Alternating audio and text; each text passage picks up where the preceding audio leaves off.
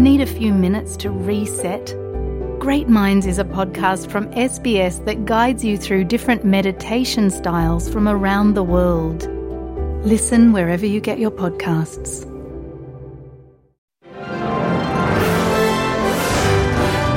You're listening to SBS On the Money with Ricardo Gonçalves. Hi everyone, it's your daily 10-minute business and finance news wrap for this Wednesday, the 28th of February 2024. We'll be speaking with Martin Lakos from Macquarie about the day on the share market a bit later, including all this hype around artificial intelligence. But first to consumer prices, where the Bureau of Statistics says the monthly CPI indicator remained at 3.4%. But right now, prices for staples, things like bread and dairy, are still higher than where they were a year ago. Rents are 7.4% above January 2023 levels, and insurance and financial services 8.2% higher. They were offset, though, by falls in meat and seafood, recreation and culture, and a big one, holiday travel and accommodation, which declined more than 7% on the year. So, what does this all mean for the future direction of interest rates? For that and more, I spoke with CBA Economist Stephen Wu. So I think today's data really supports our view that inflation is coming down in the economy, and the RBA can be less worried about inflationary pressures running above their inflation target. So we still remain of the view that we should see inflation back to 3% by the end of this year. And today's data, which showed inflation steady at 3.4%, is supportive of that view. What does it really say about how the cost of living is impacting people disproportionately? Yes, you're right that the CPI indicator does have a little bit of drawbacks or shortcomings. And one of them is the fact that in the first month of each quarter, it typically does skew towards more goods prices being measured as opposed to services. So you're certainly right. We are seeing that goods disinflation is coming along and is supporting disinflationary pressures. What we don't really know right now is how services will track over sort of this year. We did get a read on rents, which is a key part of the CPI basket that's continuing to run at a very solid clip, just reflecting the fact we have very low rental vacancy rates. That's going to support inflation over the year ahead. You're also right as well in the fact that we are seeing disparate sort of impacts of inflation. And I think the best way to kind of break it out is actually not by goods or services, but by discretionary and non-discretionary inflation. That's where we really are seeing that difference, where things of staples are still seeing relatively, large price rises. But in discretionary things, so things like household goods or clothing, we really are seeing that come down. And even for like travel, for instance, we did see a pretty chunky fall in international travel and accommodation in the month of January. So putting that all together, what does it all suggest for consumer prices and the implication for interest rates? Yeah, so while the headline rate was unchanged at 3.4%, a lot of the various underlying or core measures ticked down in the month by about 0.1 or 0.2 percentage points. So that's showing that once you take out some of those volatile items, we are seeing continued disinflation. And again, does suggest that the RBA doesn't have to be so worried about inflation sort of staying higher for longer. The natural implication of this is that we think in terms of interest rates is that rates have peaked and the next move is going to be down. So if the RBA can be more confident that inflation will return to their inflation target, then they're going to be more concerned about the soft activity data out there. So in particular, we know the unemployment rates risen about half percentage point over the past couple of months to 4.1%. We know we've had 3 consecutive quarters of GDP per capita contractions. So that's going to be causing them some concern, in terms of downside risk to activity. And if the upside risk to inflation recede, becomes more balanced or even to the downside, then it should mean that the RBA can be more confident and start considering rate cuts. And we think they'll come through from September of this year. That is Stephen Wu there from the Commonwealth Bank. Now, Market Day on the SBS On the Money podcast. The Australian share market was little moved today. The S&P ASX 200 down just 0.03%, 7,660. For more on the day's market action, including why so many investors are excited about artificial intelligence, I spoke with Martin Lakos. He is a Division Director at Macquarie Private Bank. Martin, first of all, what's driving the market today? Well, Ricardo, we've been in negative territory for most of the day, but not dramatically so. And obviously, we're still in the middle of the company reporting season, so a number of key results came out. But we've certainly seen a better performance from a sector perspective in the lithium stocks, in the insurers, and also in the tech space, particularly driven by NextDC's result. Before we go into all those results, I want to talk about the broader economic space. Inflation remaining steady at 3.4%.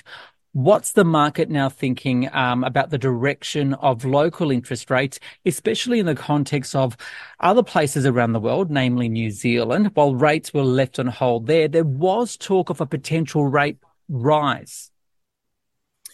Well, there's still a risk of rate rises if we get an inflation number that is unexpected, in other words, higher or meaningfully higher. But this number that came out today was a monthly number, 3.4%. It tends to concentrate on data from the goods sector. So we definitely know that goods pricing is starting to come down and has been for quite some time, but very little data out of the services component. And that's the area the Reserve Bank has noted is a lot stickier than they would like to see. That is things like wages and rent.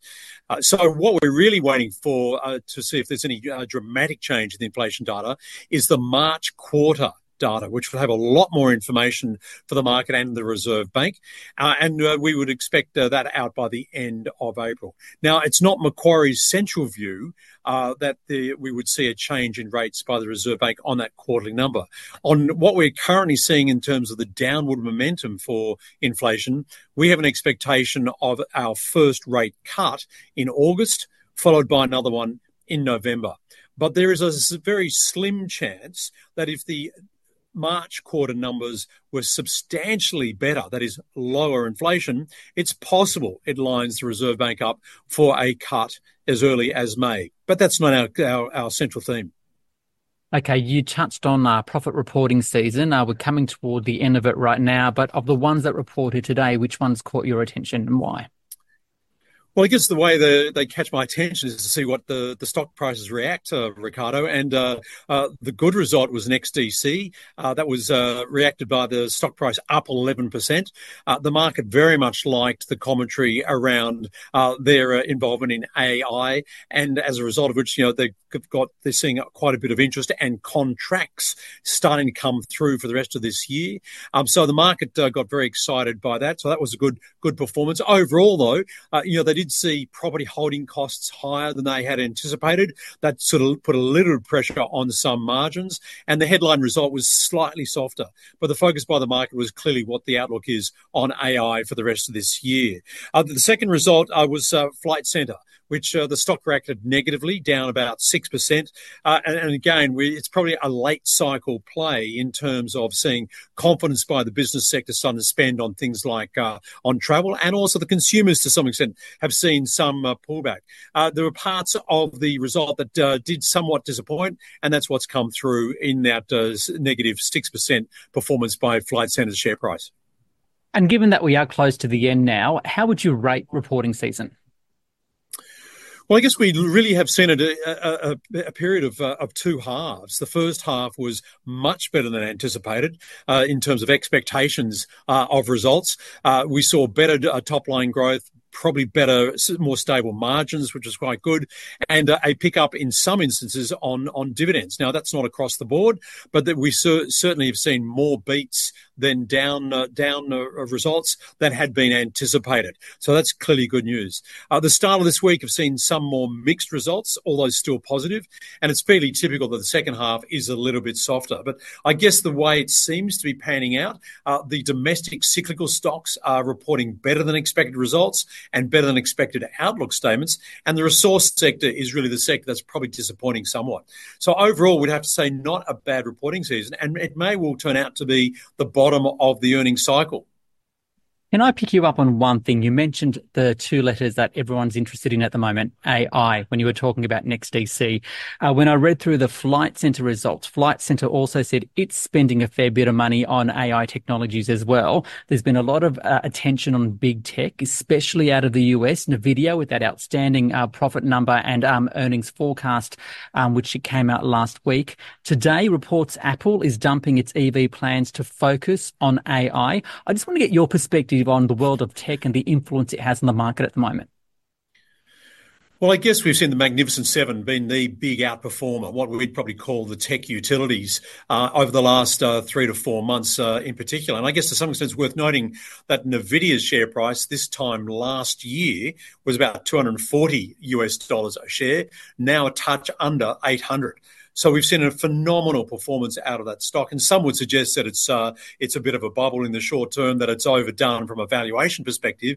But clearly, they're seeing very strong revenue growth and very strong profit growth.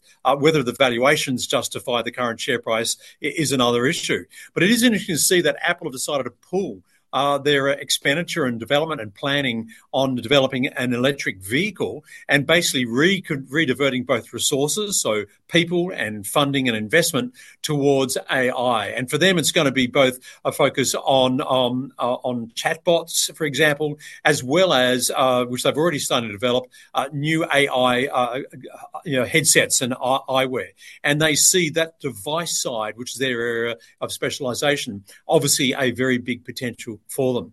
I guess to some extent, some people are viewing AI as a threat, and for some industries, it may well be. But it's a bit like when technology really started taking off 20 years ago, that those businesses that don't start thinking about innovating or taking up new technologies, they do get left behind. So I think it's very much a contentious view at this stage, but I think also we are expecting to see a lot more businesses coming on board in terms of using and benefiting from AI over time. That's Martin Lakos there from Macquarie. This SBS On the Money podcast is provided for informational purposes only. The content on this podcast should not be understood as constituting advice or a recommendation. It is not personal advice and does not consider your personal circumstances or objectives. You should contact a licensed professional before making any financial decision.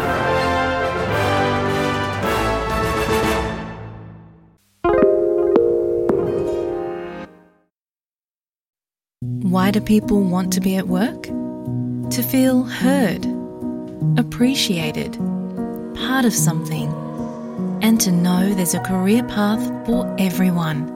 Inclusive workplaces are linked to increased innovation, productivity, and employee satisfaction. Make your organisation a place where people want to be. For inclusion and diversity training, visit inclusion-program.com.au.